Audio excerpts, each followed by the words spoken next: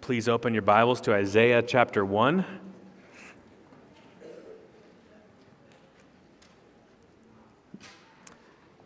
I'd encourage you to listen to the introduction we did in Isaiah last week. If you had to miss last week, I think it'll help set the stage for you and know what's coming. One of the things I pointed out is that in the first 37 chapters of the book of Isaiah, it's clear that God is king. And so we start not just a new book, but an initial section in that book that helps us understand that God is king. That kingship of God will come out very clearly when we get to chapter 6, but chapters 1 through 5 are kind of an introduction to the book. As I mentioned last week, you look at Jeremiah's call to prophetic ministry, Jeremiah chapter 1, his call. Ezekiel's call to prophetic ministry, Ezekiel chapter 1. Isaiah's call to prophetic ministry, chapter 6. Why 6? What happened in 1 through 5? 1 through 5 is telling us how bad things had gotten. And so it's important for us to see that before we try to understand the rest of the book. So Isaiah chapter 1, as I told you again last week, that we're going to go through a number of passages as we study Isaiah that are lengthy. Some are less than a chapter, some are 6 or 7 chapters. So the speed will vary, but sometimes in longer passages I'll start by reading a portion of the chapter, and then we'll pick up the rest of it as we go along. So let's just start by looking at Isaiah 1 to 9. The vision of Isaiah, the son of Amoz, which he saw concerning Judah and Jerusalem in the days of Uzziah, Jotham, Ahaz, and Hezekiah, kings of Judah. Hear, O heavens, and give ear, O earth, for the Lord has spoken. Children have I reared and brought up, but they have rebelled against me. The ox knows its owner, and the donkey its master's crib, but Israel does not know. My people do not understand. Ah, sinful nation, a people laden with iniquity, offspring of evildoers, children who deal corruptly. They have forsaken the Lord. They have despised the Holy One of Israel. They are utterly estranged. Why will you still be struck down? Why will you continue to rebel? The whole head is sick, and the whole heart is faint. From the sole of the foot even to the head, there is no soundness in it, but bruises and sores and raw wounds. They are not pressed out or bound up or softened with oil. Your country lies desolate, your cities are burned with fire, in your very presence foreigners devour your land. It is desolate as overthrown by foreigners, and the daughter of Zion is left like a booth in a vineyard, like a lodge in a cucumber field, like a besieged city. If the Lord of hosts had not left us a few survivors, we should have been like Sodom and become like Gomorrah. Hear the word of the Lord, you rulers of Sodom. Give ear to the teaching of our God, you people of Gomorrah. I've entitled this message, A Sad Decline, Permanent or a phase? Look down at verse 4. Notice the words that God uses to describe where the people are at. This is the people of Judah. These are his people. He's not talking about the nations. He's not talking about unbelievers, if you will. He's talking about his people who are despising, rejecting, forsaking their king. Again, look at verse 4. A sinful nation, a people laden with iniquity, offspring of evildoers, children who deal corruptly. And here's what they're doing. They have forsaken the Lord.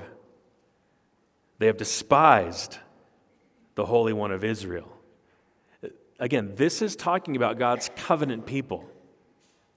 This is people, if you will, said in a new covenant sort of way, who are in church. Now, we know that the world despises the Lord, forsakes the Lord, but he's talking about a people who would be in church, whose hearts have forsaken the Lord and who despise him. And the question is, for these people, is this going to be a temporary phase that you're in? And will you return back to the merciful Lord? Or will this be the path that you take that ultimately leads to final judgment? That's the question. Is this just something temporary that you need the Lord to speak into and to be clear about? Or is this something that you're going to hold on to, this continual forsaking, despising of the Lord, or even what He's doing in your life?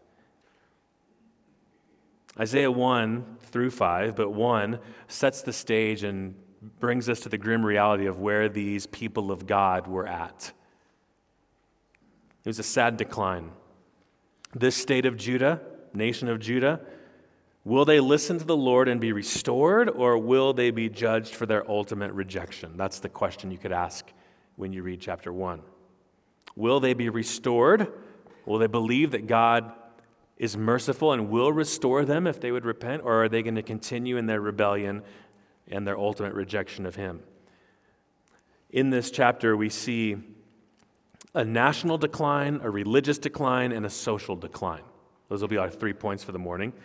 3 ways that we can sadly decline when we despise and forsake our God. Now, I'm going to say right from the beginning, maybe this will serve you as you read not just Isaiah, go through Isaiah, but as we read the whole Old Testament. Not every sin, well, I should say as we read the Bible in itself, not every sin in the Bible means that you are struggling with that right now. So if we were to go through the 7 churches of Revelation and we look at all the sins of those churches and all the ways the Lord commends them, it's not as if you personally or even our church struggles with every single one of those struggles and we're to be commended in every one of those commendations. So when you read the text, it's helpful to read it not assuming, yep, I'm always doing that. Yep, I'm always doing that. It must be true. The thing to do is to see the sins and to really put a mirror in front of you and ask, Lord, is that true in me in any way? It might sometimes be no. Praise the Lord by the grace of God. It might sometimes be yes, or be careful of the temptation to live like they are living in Isaiah. So it's not as if all of these criticisms are aimed at every single person, but every single person should hold the mirror up and say, where am I in relation to these criticisms of these people? So I don't want you to ever read the scriptures seeing every sin and saying, if it's true of them, it must now be presently true of me. I don't think most of you are forsaking the Lord today. I don't think most of you are despising the Lord today. But I think that some of you may be. And so I'd encourage you to let these words be held up in front of you and to think through them. If you aren't forsaking the Lord, despising the Lord, praise the Lord. Be careful of where your heart could go. So these words would be important for you. And I think by seeing what God's doing here it will give you a better understanding of how to help people who may be embittered toward the Lord. So lots for us to learn from this passage. 3 ways we sadly decline when we despise and forsake God. The first is a national decline. Now, one more caveat, one more note. We'll be doing some of these notes early on in the series. Another caveat or note, when you hear Judah talked about as a nation, and when you hear about their national decline, like we will here in these first 9 verses, it's important to draw a correct parallel. We don't look at the nation of Judah struggling and we think, okay, Judah, God's chosen people. Now today, where are we at? America, God's chosen nation. We're not. They were. We are of the nations that God has sent the gospel to so that He would save people out of every tribe, tongue, language, and nation. So don't draw the parallel between what's happened nationally in Judah to say, yep, that's what's happening nationally in America, God's chosen people. Now, you can see parallels, but the better parallel is to see God's old covenant people, Judah, and God's new covenant people, the church. And so when Judah is addressed, or even Israel is addressed in Isaiah, we will examine ourselves as the people of God. When the nations are rebuked in Isaiah, we will draw connections and say, look at what the nations do. The rebellious nations, even in our day today, we'll see similarities there. So when we're talking about the people of God in the Old Testament, under the Old Covenant, I'm going to draw the parallels to the people of God in the New Covenant. I think that's how the Scripture is laid out, and we're intended to learn that way. You can see that example in 1 Corinthians 10 when Paul points to the sin of the Israelites in the wilderness and says to the church now, in the first century, the New Covenant people of God, be careful lest you too have that same type of spirit. Okay? So, Judah's decline is not necessarily America's decline, although there will be some similarities. Judah's decline should cause us to look inward and say, is any of this true of us? Okay? All right.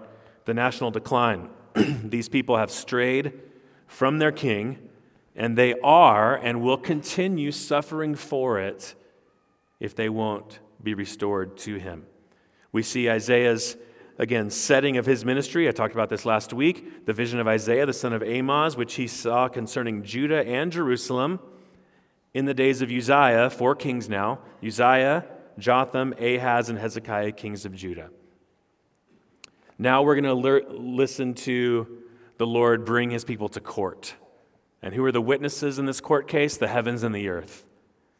Hear, O heavens, and give ear, O earth, for the Lord has spoken. Children have I reared and brought up, but they have rebelled against me.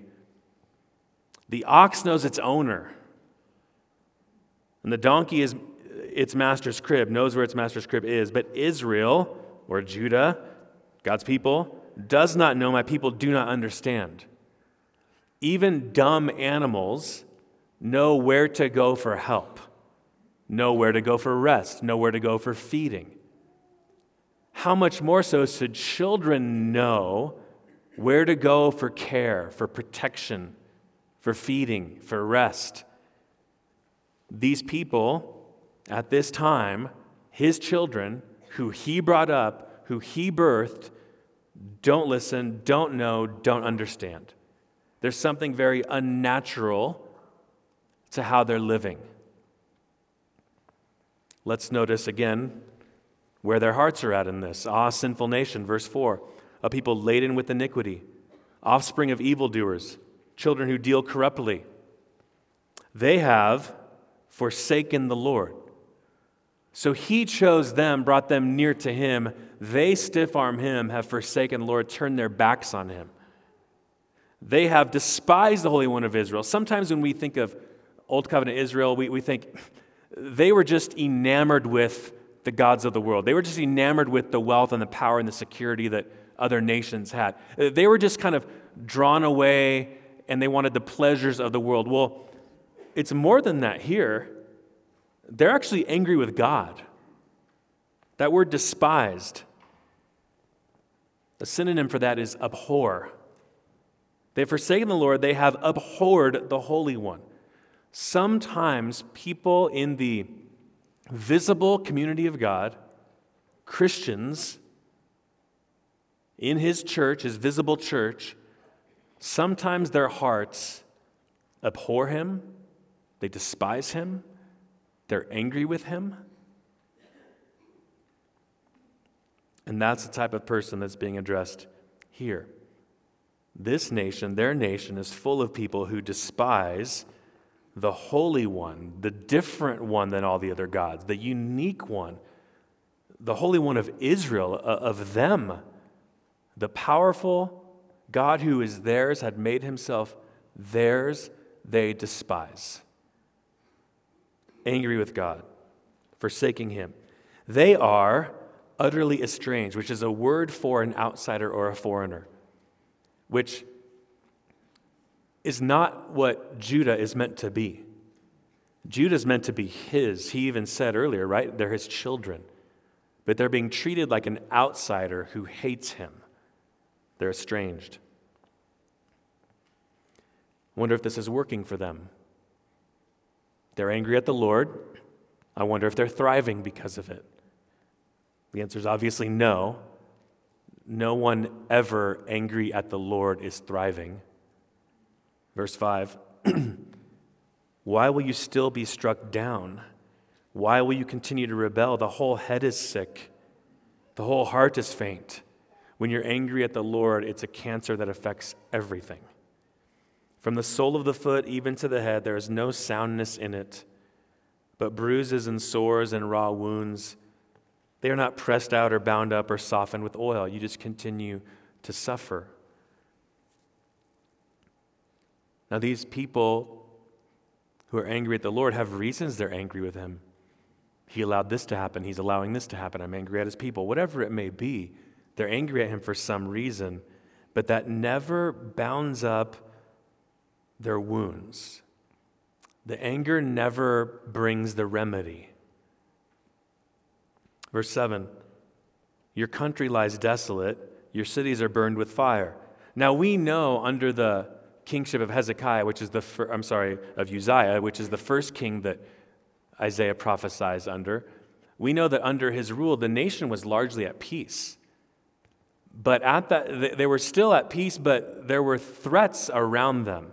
So when he says in verse 7, your country lies desolate, your cities are burned with fire, it could be that he's looking back to things that have happened to them in the past. It could be that he's looking at Israel, the northern kingdom, and Syria, who are starting to work together to come against Judah. We'll see that in chapter 7. But this should be understood as a warning. This is where maybe it's the society's starting to go and will go in the future if you don't turn. Your country lies desolate, your cities are burned with fire. In your very presence, foreigners devour your land. It is desolate, as overthrown by foreigners. And the daughter of Zion is left like a booth in a vineyard. So Judah, citizens of Jerusalem, you are left like a booth in a vineyard, like a lodge in a cucumber field, like a besieged city. So you think of a field, a cucumber field, and a booth there, a place where someone would stay and watch out so that no one came in and tried to take cucumbers. So they would kind of look out, and there were cucumbers. There's a sign of harvest. Something good's happening, and people are watching out. Nothing bad's happening. He's saying, you continue in this anger toward God, this rebellion against God, you're going to be like an empty booth whose field and cucumbers are all gone. You can kind of see the tumbleweed flow through that field, kind of a sad state of all the good you had is taken away because of your hostility toward God. We're meant to see this kind of desolate place that kind of is depressing. Think the Prescott Gateway Mall or something like that. Just you walk through there like, man, this is sad. Once a place of life and Barnes and Noble and now, well, it's a little picture, but we're meant to see in Judah a place that once had security, international trade, safety, money. You continue despising the Lord, you're going to be like an empty hut in an empty field that's been ravaged by the enemy. The Lord will allow that to happen. Verse 9, a sign of life given by God himself. If the Lord of hosts had not left us a few survivors, we should have been like Sodom and become like Gomorrah.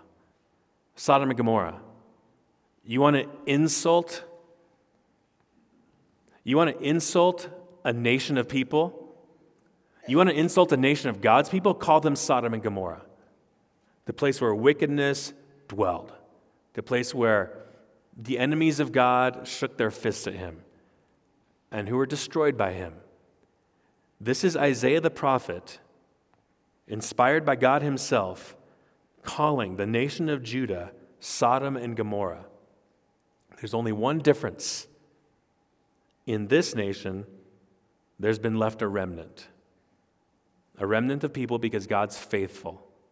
And he said that he would be the Savior of this people, and he will be the Savior of this people. Most have rejected him, but some don't by the grace of God. Again, you want a New Testament parallel? Here's the remnant.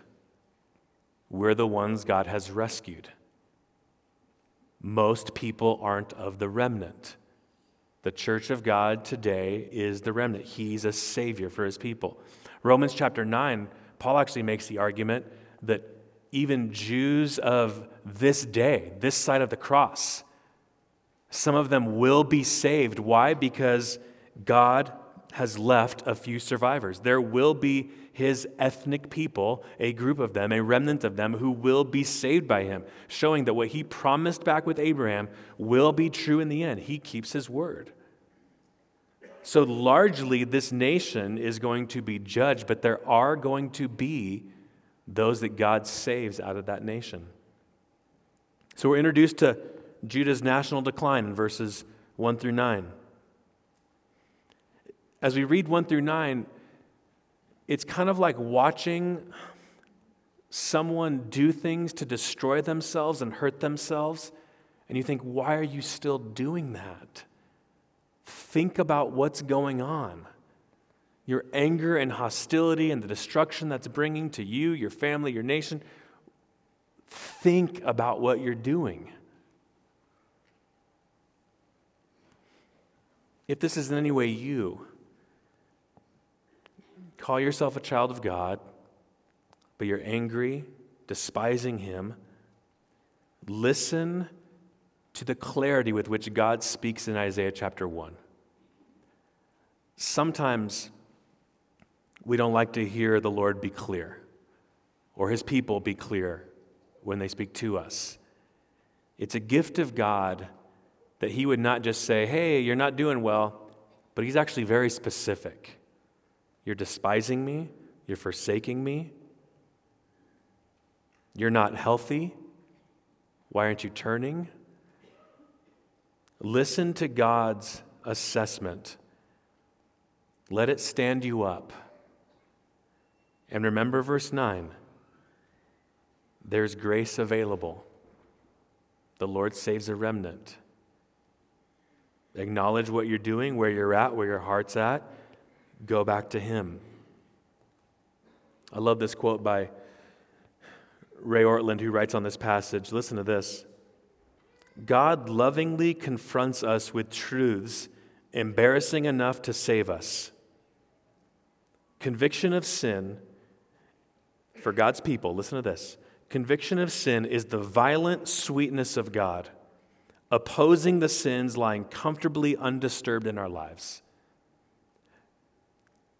Maybe that's this morning for you. Maybe you walk out of here thinking, this morning was the violent sweetness of God. He got in my face, and He did so because He's a Savior. Remember the theme of the book of Isaiah, God is salvation. So the first area of decline we see in Judah is their national decline. They are a theocracy. Their nation is declining because of their forsaking of the Lord. But the second area of decline can be seen as a religious decline, verses 10 to 20. These people who despise and forsake the Lord aren't outside the church's walls, they're inside the church's walls. Again, to use a 21st century or New Covenant analogy. And notice how God calls these people to hear, to listen. It might not be comfortable. You might want to check out right now. I don't want to hear any more. He's assessed me rightly. But listen how He calls the reader, the listener to Isaiah's prophecy, to keep listening. Look at verse 10. Hear the word of the Lord, you rulers of Sodom. He calls them Sodom. Give ear to the teaching of your God, you people of Gomorrah. Go down to verse 20. But if you refuse and rebel, you shall be eaten by the sword, for the mouth of the Lord has spoken. So in this section, in verse 10, in verse 20, we've kind of got the Lord is speaking sandwich. Listen to Him. Listen, hear His word, and then we've got some truth coming, and then the Lord has spoken. So it's a call for an uncomfortable person being kind of stood up with their own angry heart to keep listening to His assessment. Verse 10, hear the word of the Lord, you rulers of Sodom. Give ear to the teaching of God, you people of Gomorrah. What to me is the multitude of your sacrifices, says the Lord. I have had enough of burnt offerings of rams and the fat of well-fed beasts. I do not delight in the blood of bulls or of lambs or of goats. They didn't stop going to church. I'm angry with God, I'm not going to the temple. I'm angry with God, I'm not going to go be with His people. They keep going, and they keep bringing the sacrifices and going through the motions. Maybe they can trick God. Maybe He doesn't know what's in their heart. No, He continues in verse 12. When you come to appear before me, who's required of you this trampling of my courts? Is that maybe talking about the amount of people that are coming? their rebellious hearts, a lot of people still coming through, and he's like, look at all the people trampling my courts. Or is it talking about the nature with which they're coming? Angry hearts, hostility? Maybe it's a combination of both. But the way he views this is his courts are being trampled. Verse 13, bring no more vain offerings, empty offerings. Incense is an abomination to me. It's meant to be a sweet aroma to him, but it's an abomination. New moon and Sabbath, they keep the festivals and the calling of convocations. And notice, I cannot endure iniquity and solemn assembly. They're coming in his name, and they're coming with all of their sin, not sorry for it, angry, hostile against him, don't care, because they're coming to church. Your new moons and your appointed feasts, my soul hates. I mean, isn't this strong language from God? They've become a burden to me. I am weary of bearing them. Not just are they heavy on me, I'm tired of how heavy it's been. God saying this in a very personable way so we can understand the depth of it. Verse 15, when you spread out your hands to pray, when you spread out your hands, I will hide my eyes from you. I don't know if there's a greater judgment than to not have God hear your prayers.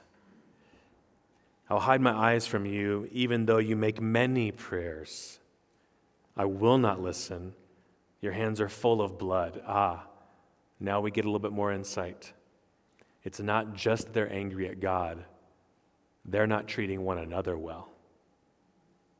That's the idea when we hear about hands being full of blood. So, verse 16, he gives them repentance language. Wash yourselves. Make yourselves clean. And we know that's obviously talking about more than physical washing. Their heart is sick.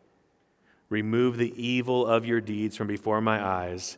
Cease to do evil. So a number of terms saying get rid of things. Wash, make yourself clean, remove, stop doing evil, and then now the opposite. Learn to do good. Seek justice. Another clue that this isn't just about them and God, this is about them and one another. Do what's right before one another. So learn to do good, verse 17. Seek justice, correct oppression. When you see wrongs going on among you, the people of God, seek to do right. If people are oppressed, if people are struggling and hurting, and you're not seeking to correct that, there's a problem. Correct oppression. Bring justice to the fatherless. Plead the widow's cause. Again, a parallel to the New Covenant people. The New Covenant people of God, of which we are, we're looking out for the least among us, looking to care for one another, not trample over one another to get what we want. So this isn't just that they're despising God. They're also not considering one another, not correcting injustices, not looking out for those in need. And then verse 18. Why in the world is verse 18 here? Because God's merciful. Come now, let us reason together, says the Lord. That's always struck me. I mean, we've spent 17 verses talking about how these people are angry with God, which is never right, because God's never done any of us wrong. They're angry with God, and they're hurting one another. And he says, come sit in my living room. There should be a sword. There should be everlasting punishment. There should be the justice of God being done. But he offers them to come and reason with him. Come now, let us reason together, says the Lord. Though your sins are like scarlet, and I think that's a nod not just to the guilt of sin, but I think it's a nod back up to verse 15, your hands are full of blood. Though your sins are scarlet, though you've sinned against God and against one another, though your sins are scarlet, they shall be white as snow. Though they are red like crimson, they shall become like wool. Deep red, staining red. Nothing can clean that except God who can make it white. Your guilt is deep red that there's no remedy for, but I'll make sure that it's white as snow, that it becomes like wool. If you are willing and obedient, if you will receive the mercy of God and do the things that verse 16 talked about, that's the repentance part. If you will receive his mercy and walk in his ways, if you're willing and obedient, you will eat the good of the land. Even back to Deuteronomy 8, the people of Israel, the people of Judah now had been told, you trust in the Lord, you walk in his ways, there will be security and safety there. You start to turn to other gods, you start to hurt one another, beware. If you refuse and rebel, verse 20, you shall be eaten by the sword. It's a graphic word picture. You shall be eaten by the sword, for the mouth of the Lord has spoken. Again, we end where this section started. Verse 10, hear the word of the Lord, give ear, hear the mouth of the Lord has spoken. It's not popular in 21st century American churches to go through passages like this. But it's important for us to hear all that the Lord says, to let his word have its effect on our heart, to let it stand us up, analyze, assess, diagnose us, but then don't miss the offer of mercy that he gives. Their blood is currently on their hands. They're angry at him, they're hostile to him, which never goes well for people, ever. And they're affecting the people around them. And he promises that if they would trust him, be willing and obedient, if they would trust in his mercy, that blood would be removed from them. Innocence, purity. That's what they would be characterized by. Innocence and purity. So yet, we know this. Before coming to Christ, we all are guilty of sin. We've got the blood on our hands. And yet, doesn't this language, sins like scarlet, red like crimson, cause us to bring our minds to our Savior, Jesus Christ, who bled in place of his people? We've got blood on our hands. We should be the ones whose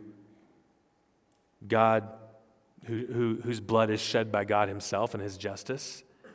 But he sent his son, and his son often bled. Just think of the last days of his life. In the garden, knowing that he would absorb the wrath of God for his people, and it's so tormenting him. He's not even on the cross yet. He's not even arrested yet. And he's sweating drops of blood. We should be sweating drops of blood, knowing the wrath of God hangs right over our head. But we're not, because he did. In the garden, sweating drops of blood. Then he was arrested, brought before Herod's men, flogged, and had bone and metal rip off the skin of his back. Our Savior, 2,000 years ago, came to this literal earth and literally, God in human flesh, bled for us. He then had a crown of thorns pressed on his head. So it wasn't just the pain of that, but the physical mocking. You say you're the king of Israel. You say you're the king of the world. They mocked him for it. Crown of thorns pressed on his head. Blood streaming. The sacred head wounded. Then spikes driven through his feet on the cross. Then spikes driven through his hands. And then a spear thrust into his side to see whether he was dead. In 24 hours, he bled with at least 6 new wounds. So when he says back in Isaiah, though your sins are like scarlet, They will be white as snow. The way that our blood guilt is taken away is by him suffering the blood guilt and taking it. So for the person who's angry with God, despises God, I think it's important to remember that we all should be punished whenever our hearts go there, and punished forever. But God himself came to suffer in our place. The one we're angry with came to suffer and to receive the punishment that we deserve. I hope today is a day where you see the bloody cross as beautiful again, and you turn to the Lord not in anger and hostility, but in gratitude and humility and appreciation, knowing that this God is merciful. That's why you're hearing Isaiah 1 today, because he's merciful. So Judah's decline isn't just national, it's also religious. Think of this quote from John Piper that I think is helpful when we think of a religious decline. For many, Christianity has become the grinding out of general doctrinal laws from collections of biblical facts. But childlike wonder and awe have died. The scenery and the poetry and the music of the majesty of God have dried up like a forgotten peach at the back of the refrigerator. There's a certain religious coldness that we can fall into. And we can even start to be angry and upset at God. I hope that a verse like verse 18 and God offering mercy brings back the poetry and the music for you. How do we get back to that childlike wonder and awe? Maybe you do feel my heart is cold toward him and his people. How do you get back to that childlike wonder and awe? It's in our passage, verses 10 and 20. Listen to God. Let him stand you up straight. Verse 16 and 17, repent. Don't just stop sinning, but put on the deeds of righteousness. Verse 18, see the gracious forgiveness of God for murderers, for those that are hostile. See his forgiveness, see his mercy. In verse 20, don't continue rebelling so that you're not eaten by his sword.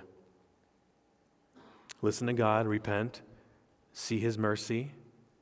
Don't continue rebelling another day. There's a third area of decline. In Judah, verses 21 to 31, it's a social decline. We learn more about the way they're dealing with one another. Notice verse 21, the sickness of the city. So it's not just Judah now. Now we're zeroed in on the capital of Judah, the heart of Judah. Really the city in the whole world meant to show off God's glory, Jerusalem. How the faithful city, you read through a book like 2 Chronicles and you see how a number of kings of Judah led the people faithfully. This has been a faithful city. How the faithful city has become a whore. That's shocking language. Not my word, God's word. A faithful city, faithful to their groom, faithful to their husband, faithful to their God, has become a prostitute. She who was full of justice, righteousness lodged in her, now murderers. Notice the opposites going on. Faithful city, now prostitute. Righteousness and justice ruled. The right laws, the right decisions were made. Now murderers. So at one time people were protected and sought to be cared for through legislation. Now people are murdering one another. Your silver, a sign of life and health and wealth, your silver has become dross. There's always a little bit of dross on silver, maybe a little bit of imperfection, but dross has taken over the silver. Your best wine, I don't know wine, or else I'd spit out like a Goodyear or something. I don't know. Just pick your best. Your best wine mixed with water. It's not how it's supposed to be. Your princes are meant to represent God in his leadership, in his ruling. They're meant to be a blessing. Your princes are rebels, companions of thieves. Evidently, part of the social decline is that everyone's selfish. Everyone loves a bribe, runs after gifts. They do not bring justice to the fatherless. Running after your own satisfaction and health leads to a place where you neglect those who are in need. If you're so consumed with what you can get, you will neglect people in need, and that's not the covenant people of God. At least that's not who they should be. They love a bribe, run after gifts, do not bring justice to the fatherless, and the widow's cause does not come to them. And verse 24, evidently, God says this can't go on, won't go on. Therefore, the Lord declares, the Lord of hosts. Now that's really meant to get our attention. It's not just the Lord. Therefore, the Lord declares, our covenant God. No. The Lord of all of the angelic armies is declaring something now. The mighty one of Israel. You think he's trying to send a message? Look at my weaponry. Look at my power. I've got something to say about this. I will get relief from my enemies. Now, it's interesting there. Normally, the Lord's enemies are the wicked nations, but he's talking about people who take his name. I will get relief from my enemies and avenge myself on my foes. I will turn my hand against you. And listen to this shock. I will smelt away your dross as with lye and remove all your ally. Listen to this shocking statement, verse 26. I will restore. He's not talking about a final judgment here. This is a merciful God saying, you're going to experience some hard things for the purpose of restoration. We don't deserve restoration. We deserve condemnation. But he's going to have his way with his people for the purpose of restoration.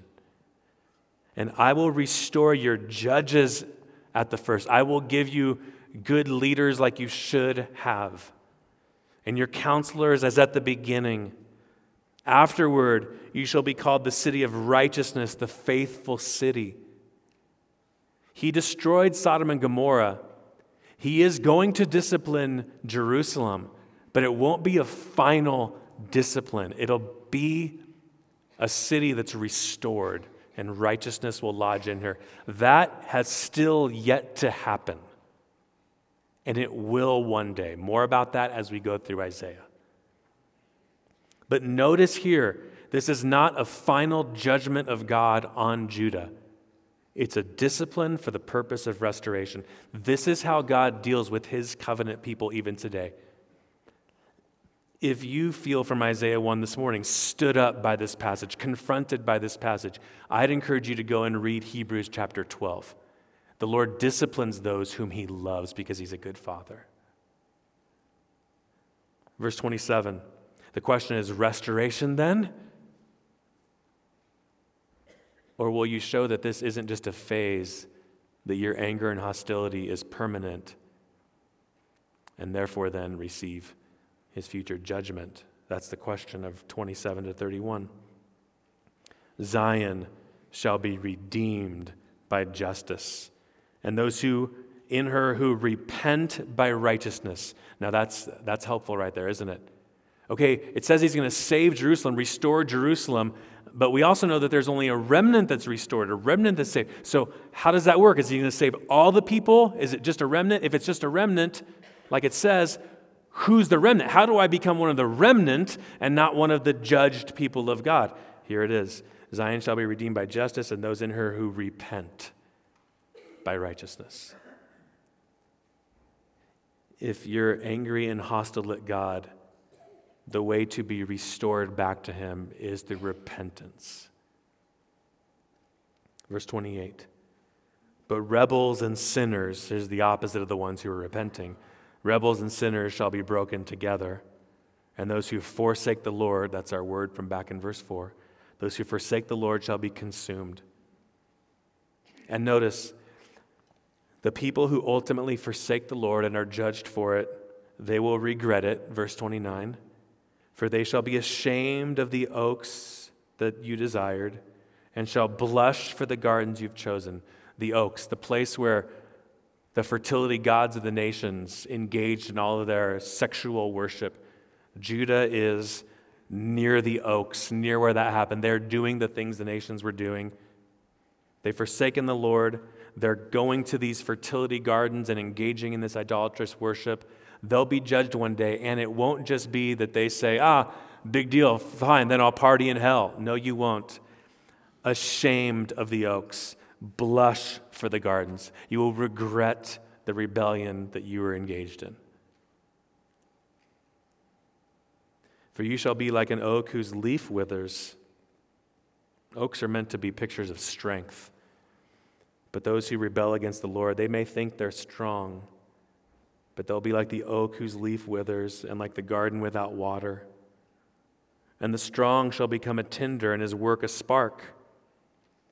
And both of them shall burn together with none to quench them. This is saying the people who are rebelling against God and the things that they're doing that seem to bring them satisfaction, both the people and the activities will burn and be destroyed. This is the sad decline, and the question is it permanent? Will you go on down the road and ultimately be ashamed and judged, or will you let Isaiah 1 be like a mirror that is held up to your heart, and will you say, yes, that's true of me, I'm returning now. I'm going back to my merciful God. He says he'll restore.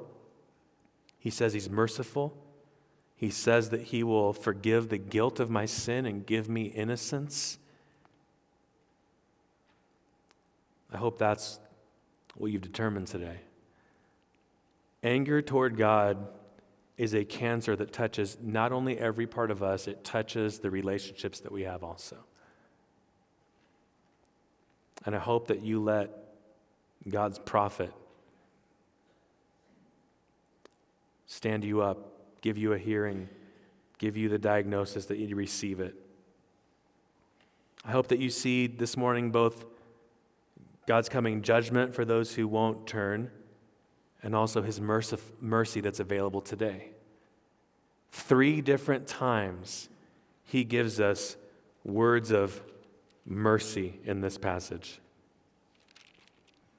He wants you to take stock of where you're at, and he wants you to think of him as a merciful Savior who he forgives. You know, I've talked before as we go through Bible studies and even Sunday mornings, I've used the term sit with it Monday. What I mean by that is Ephesians 4 says that teaching is meant to be a gift to God's people. So now that you understand a passage, sit with it. We might read ahead a little bit. I'm reading ahead, Isaiah 1. We're going to do that Sunday. Okay, I've read ahead. And there might be things you have questions on, and how's this all connecting? Well, then you're instructed in the Word, and you see, I see the message of Isaiah 1. But then we kind of, you're loved and dismissed, go out and, okay, next week, Isaiah 2. Well, if there's a time to ever sit with the text now, it's right after we understand it fully.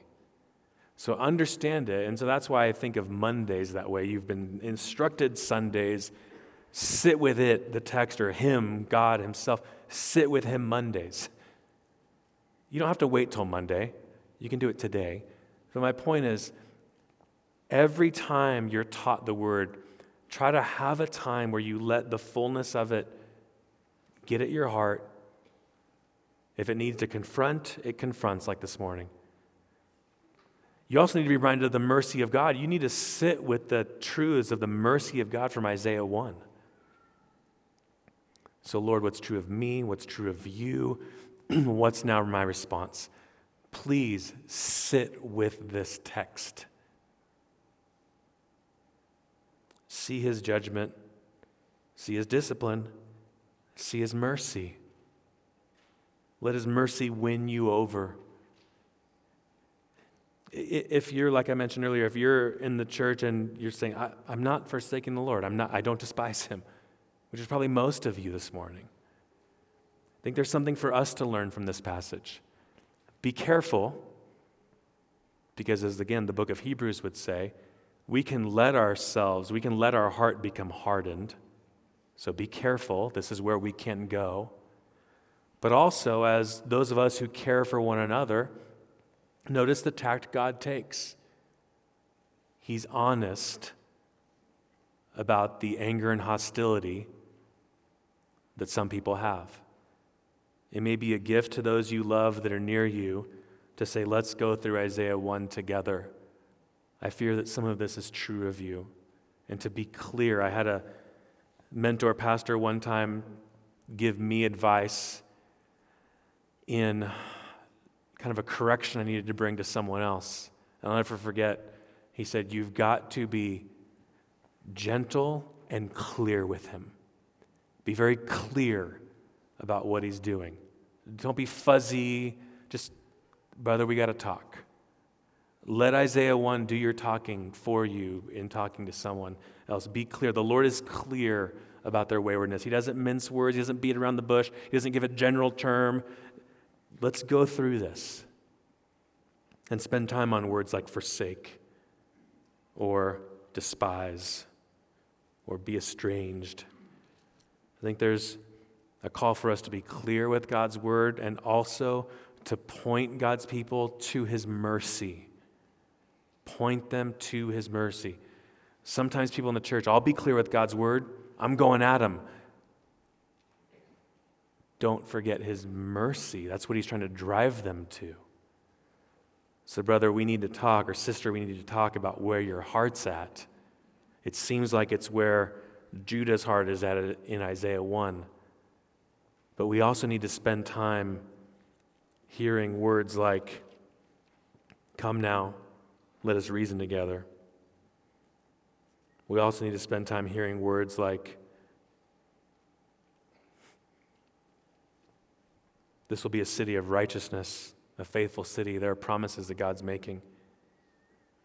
We need to hear words like Zion, God's people, you will be redeemed.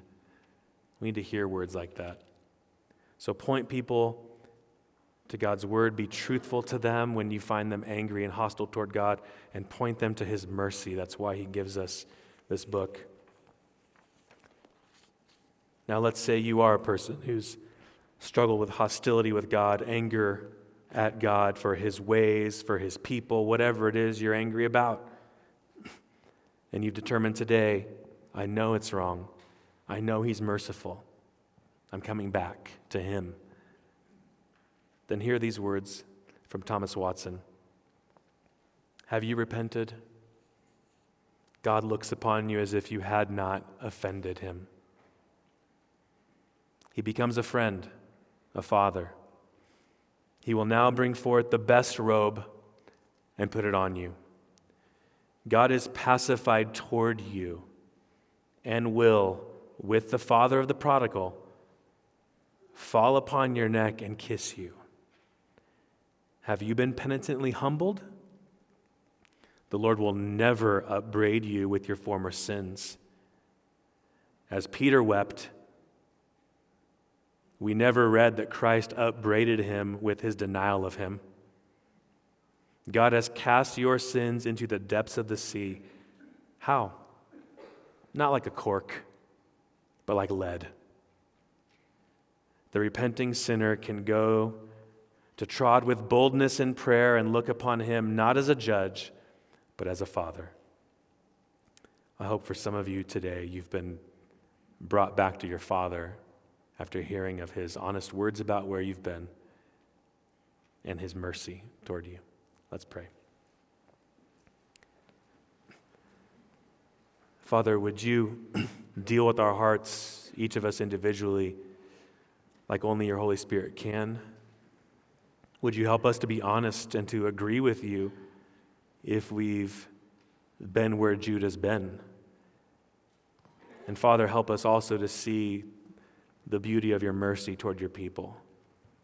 I pray that if there have been hearts that have been restless for days, weeks, and months, restless because of hostility, that today would be a day where their hearts can be at rest, calm, brought back to you, enjoying you.